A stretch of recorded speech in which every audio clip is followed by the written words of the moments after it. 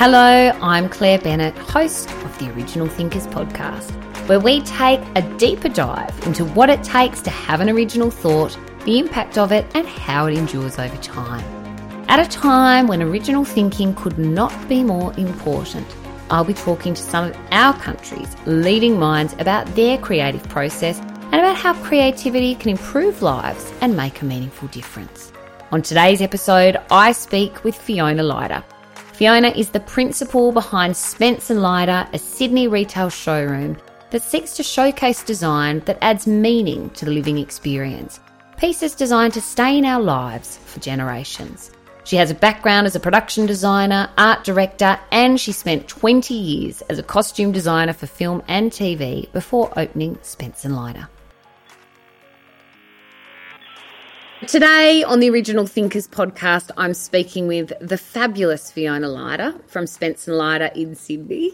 Hello, Fiona. How lovely. Hello, Claire. Thank you.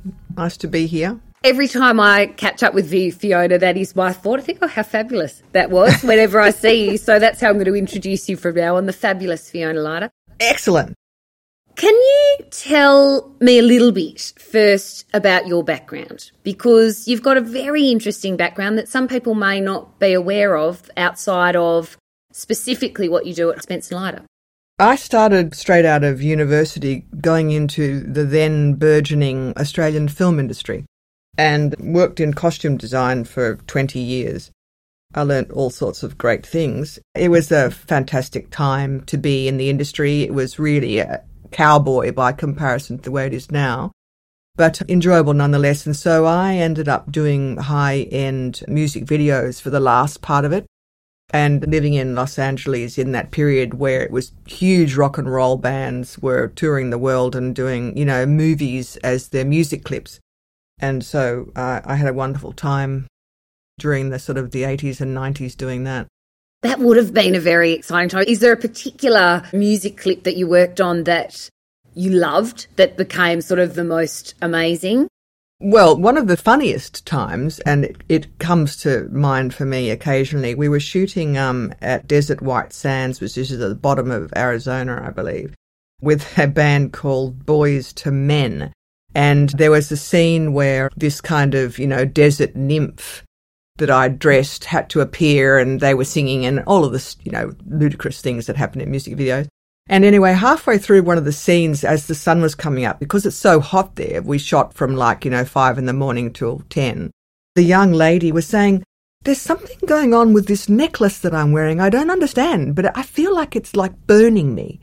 And I'm going, "Oh, don't be ridiculous." And so off she goes and does some more and comes back and goes, "No, really, this is really hurting me." And so I just suddenly had this kind of light bulb moment that I'd put this necklace on her that was crystal. And the crystal was taking the sun and focusing it in a tight little ball of light straight onto her skin. Burning a hole. Yeah, absolutely. Sorry, so I didn't mean to make you suffer for your art. We quickly removed her and continued on, but, there are so many things that you just never anticipate. So then that led on to this passion for mid-century design being in Los Angeles, which led to then the opening of the first Spence & Lyda and this lifelong passion with the beauty in everyday objects, which you're so well known for. Tell me a little bit about your creative philosophy that you bring into the curation of what's inside Spence & Lyda. It's really interesting because it really tends to be more of a process, a sort of a visceral response to what we carry. I respond very, very significantly to stories. I believe that there is already so much on the planet that we don't really want to just build something and expect them to come. There needs to be a reason for things to exist, and it can be and should be obviously beauty. But it really should also carry with it the embodied elements of care for our planet, care for ourselves, and the stories behind why it's being built. Because otherwise, why do we need to have things in our life? So I think that that's really what has always driven Spence & Lyda and always driven me, is a fascination for the why of the thing, not just the wow of the thing.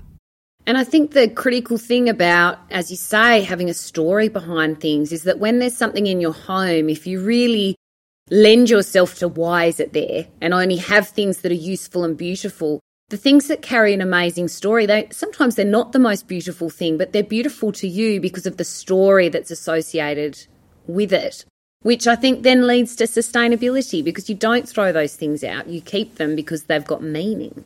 Yes, absolutely. And they have meaning, but you can also have, I'm sitting here in the studio and I'm touching the solid wood surface in front of me. Congratulations, studio, for having a solid wood tabletop.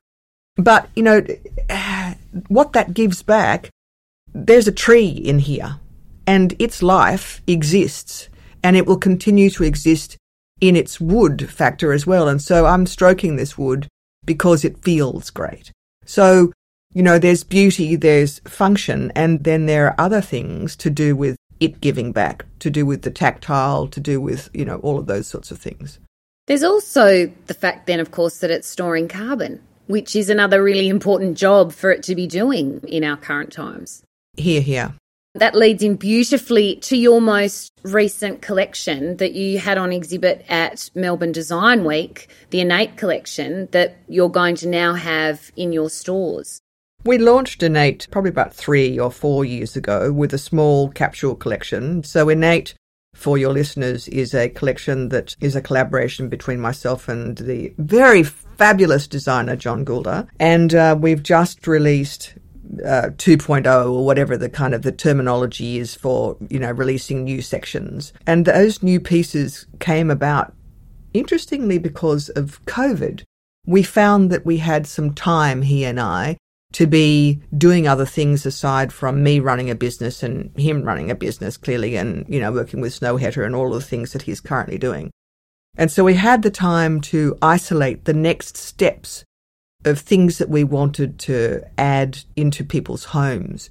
Because Innate was developed to provide pieces that sat gently in interiors and didn't tap dance, didn't need to draw attention to themselves, but were beautiful in the simplicity of the materials and in the statement of the innate nature of what it was to be an Australian. And so for us, that was simplicity, slightly larrikin edge, humble to certain levels, and expressed through things like materiality of the metal, which has been part of the Australian ethos forever. Things like wood, obviously, because it's our natural surrounding and we have these beautiful woods, so we want to be able to showcase them. Things like saddle leather, because horses and riding and all of those parts is part of the ongoing ethos of the Australian vernacular. And so that's why it was called Innate, was really because we wanted to try and encapsulate innately Australian and what that meant. We've got a beautiful dining table, a new bedside, because you can never find a decent bedside. We've got a beautiful drawer and a lovely shelf to put books on and enough space to have your light, and just simple things like that, sitting quietly and beautifully beside a bed. And a desk. God knows we've all come to the conclusion that a desk is about the single most important thing on the planet right now. Wonderful. And do you think that bit of free time was part of the catalyst for some original thinking? Having space. Absolutely. It's an essential part of it. And for me, I find that walking in nature. For me, that's one of the most feeding times that I can give myself, and so walking in nature is essential. That and swimming in the ocean. If I can give myself those things, then I have a chance to be able to listen to the planet and allow my mind to go where it wants to go in opposition to being told where to go. There's a quietness, isn't there, when you're in the ocean, when you're walking in nature, that allows your mind to wander. And being in Tasmania, obviously, we don't swim a lot in the ocean. Not at this time of year. No. Not without a very good wetsuit. But a lot of walking in nature, and I certainly find often that's when creative ideas strike. When I'm in the office and I'm working on them, you know, it feels like work and they don't come. But then it'll be when I go for the walk after work, when all of a sudden I go, boom, that's what I've been searching for all day. You just needed the time. I'm a strong believer in that concept that there is an interconnectedness with us all.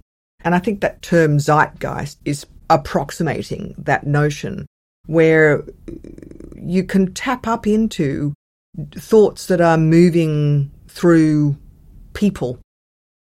That time to be able to sort of pull that inspiration down happens when there's not a lot else going on. I think that that's probably what meditation does, but I have been wholly unsuccessful in being able to keep myself still long enough to meditate, but I meditate when I'm walking and when I'm swimming. Absolutely, I'm the same. So why do you think original thinking is important? Probably because in its best format, it is pulling from the zeitgeist. It is taking the collective understanding that is developing, that people en masse are concluding. It's tapping into that and feeding a thought process that is not born of one's immediate knowledge or one's immediate surrounds or the problem at hand. I'm a designer and trained as a designer, and we were really trained to conclude that design thinking allows us to solve pretty much anything as long as we give ourselves the information we need to be able to achieve that. But that in itself is a linear process that kind of slots in, you're working towards a solution that is visual, and the visual generally comes from an innate aesthetic within oneself, a function, which is the process of the intellect, so you're understanding what you're trying to do with it. But those moments of real sort of inspiration come from somewhere else altogether. They can't be just pulled upon when you want them. It doesn't happen like that. And do you think to have an original thought, there's an element of bravery involved? So as you're talking about, there's this collective sort of thinking, and there are some norms that sort of start to form with this collective thinking about particular ideas. Do you think then to have an original thought that in any way deviates from the norm does take a little bit of bravery, or something else perhaps? Well, I don't know that when I was talking about the zeitgeist that it's about the norm. I don't think that's what I'm alluding to. It's more like a collective intuition or vision. It's more about the sort of the upper level brain activity that is going on. Possibly it does require bravery, depending on what the solution is. Certainly confidence to be able to listen to one's intuition, to listen to one's background thoughts, to listen to said zeitgeist, and formulate a thought that actually is a good one, and knowing it is a process, as I said, of learnt, becoming confident with the knowledge that the solutions that you come up with are good because of the background that you've had, of the collective information that you've had.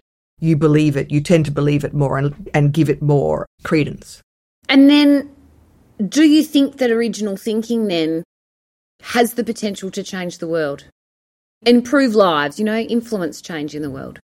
Well, look, interesting, there is no doubt that the answer is yes to that. But the original thinking comes in all forms, and creativity is not just a design-based activity. Creativity in maths is one of the most extraordinary things I've ever witnessed, and the concept of quantum physics is beyond comprehension for me, who it's like a mystery. Yeah. But for those people who are into maths, it's deeply creative thinking to allow them to not place 1 + 1 = 2. They have to go way beyond that basic concept. So we need creative thinking, in all forms of everything that we do, and allow people to achieve that. And we all know the sort of the terrible nature of what kind of just dead linear thinking does for us in terms of business, in terms of life, in terms of whatever. You have to be able to step sideways and see an alternate path. So to that end, do you have a creative process? So your training, there was obviously a fairly linear process in that design training of, you gather the information and you follow a bit of a path. The Fiona Lyda of now, do you have a process, or is it so part of your makeup that it's just part of you? Yeah, I think that you hit right on it. I don't really have a process any longer. That intuition situation developed of many years of doing many things and being responsible for coming up with effective solutions means that I have learnt to trust my intuition pretty solidly. And so allow myself to develop things entirely intuitively at this point. I mean, sometimes one has to look at a design and go, okay, what's missing? And that's the sort of process of intellect. But generally speaking, it's intuitive to the extreme annoyance of many people around me. And so then, do you need to nurture that with, you mentioned earlier about, having terrible trouble actually sitting down and meditating. I'm absolutely the same. That's never been any good for me. I can't sit still either. But do you then have to create space for it though, for the intuition and space for some thinking? Yeah, absolutely. And I have been, alternately hopeless at achieving that, mainly because there has been way too much to do on any one given point in time. I tend to stack stuff on myself. But interestingly, I'm extremely efficient. Once again, I think learnt from the film industry, extremely efficient under stress. Stress is actually a galvanizer for me. I really quite enjoy it. That and challenge, and change. Those things are really great jumping off points for me, and I don't fear them. And kind of thank God I wouldn't have survived Spencer Nyder, I don't think, if I had a problem with all of those things. And once again, it's a problem because the people around you haven't necessarily had the background that one's had, and so they may not embrace change quite as wholeheartedly as I do. So bringing people along for the ride is an ongoing theme in life.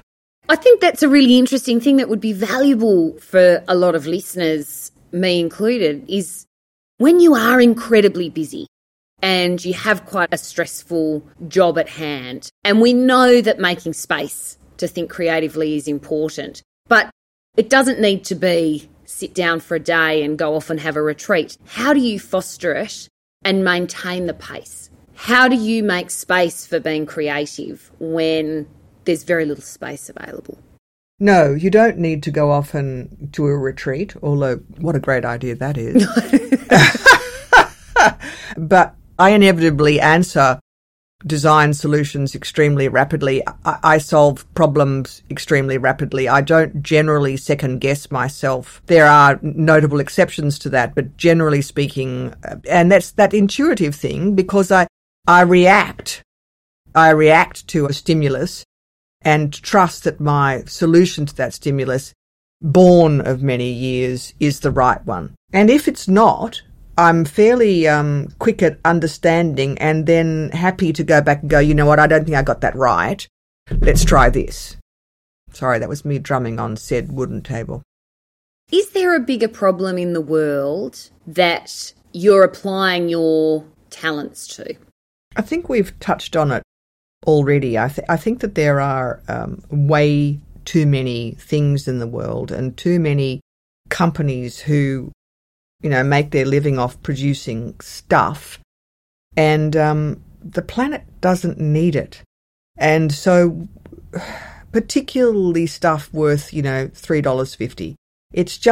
There's just no reason why those things should exist. And least of all the reason of just making someone a living in terms of a company that wants to produce it. I think that mass production has a lot to answer for. Getting people to greatly slow down on the consumption process and recognise that the things that they bring into their lives are important and want to keep them forever, as we discussed earlier, is the thing that I've been pretty much harping on for, 25 years. And it was not very timely then, but it's extremely timely now.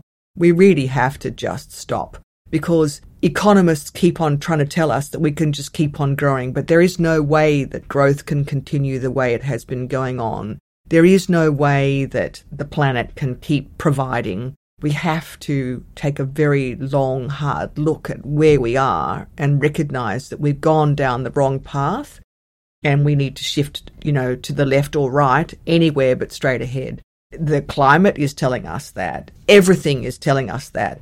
And it's just deeply unfortunate that we have governments around the world that are being paid huge amounts of money by corporations to keep doing what we're doing.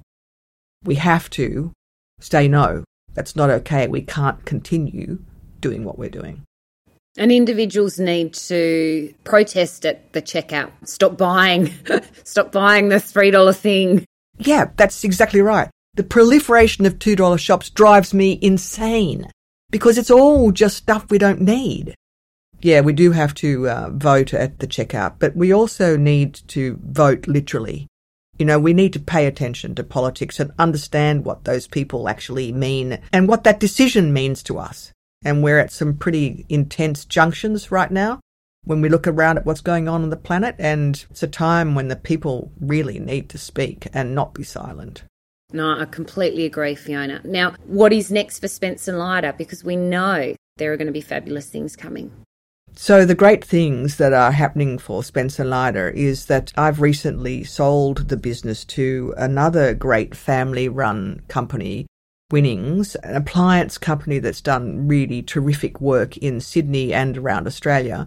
And so they have decided that everything for the home is something that they want to embrace as a totality, which is a really terrific idea. And so to that end, they purchased Roger Cellar, the high-end bathroom people, a year ago, and recently Spence and Lyda, so that we can actually bring the stories that we do, the ethos that is Spence and Lyda into that wonderful concept of everything. And the first manifestation of that will be a lovely showroom in Melbourne that opens at the end of the year. And then there'll be a turnout throughout the ongoing Winnings showrooms throughout Australia, where Spence and Lyda will manifest in those showrooms so that it's taking in the whole of the home. So it's very much watch this space because there's a huge growth there. So what then for Fiona Lyda? What will your role be, or will it be different? Is there a new challenge ahead?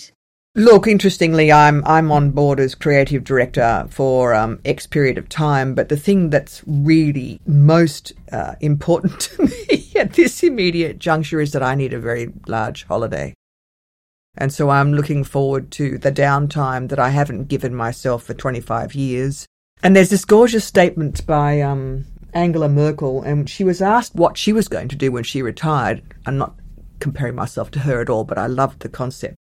And she said, well, I have a lovely chair by my window with a light behind it, and I'll probably go and sit in my chair and I'll pick up a book and I'll read for a while because I do enjoy reading. And then I'll probably fall asleep because I'm very tired. And then I'll pop up somewhere in the future. And that's I'm just sort of letting the creative process come over me as to where. But one of the things we did start during Melbourne Design Week was a lovely notion which is called Futures Collective.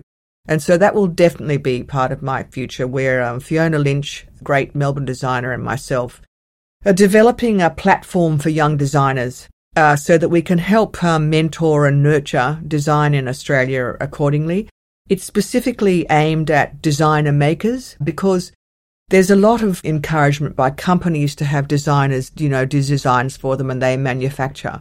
But the new movement in design is really much more about designer making. And so allowing those young designers to put their hand to the tool and create the thing that they want to create. And so it's certainly one of the parts of my future. Well, what a fabulous concept is sitting in a chair and reading a book and falling asleep. I wish you the most fun doing that, but also we'll look forward to seeing what Spence and Lyda has to come in Melbourne and Futures Collective and whatever else is next for Fiona Lyda. But thank you so much for your time today. It has been a really, really interesting conversation. Anything else to add, Fiona, before we let you go? No, but thank you, Claire. Really appreciate your time. Many thanks once again to Fiona for taking the time to speak with us. Make sure to check out the show notes at originalthinkers.com.au, where you'll find further information and links to everything that we've talked about in today's show, including a video about the Innate Collection at Melbourne Design Week. Thanks also to the sponsors of this episode, Original Tasmanian Timber, Make sure to visit tasmaniantimber.com.au, the ultimate resource for architects, designers and anyone interested in local, sustainable and beautiful timbers. And Britain Timbers. Britain Timbers are timber experts specialising in delivery of timber for residential to large-scale commercial fit-outs. In addition to the highest quality products, they provide exceptional timber solutions to specifiers. Visit britaintimbers.com.au. And finally, thank you for joining me. Join me next time when I speak with Michelle Boyd. I think people are drawn to Tasmania and Tasmanian design. The designers here treat their materials as innately good already. Sustainability just comes very naturally to us living on the island. And I think people are drawn to that because we've been practicing it a long time. And so we're now leaders, I guess, in sustainability. We're very good at it, just naturally.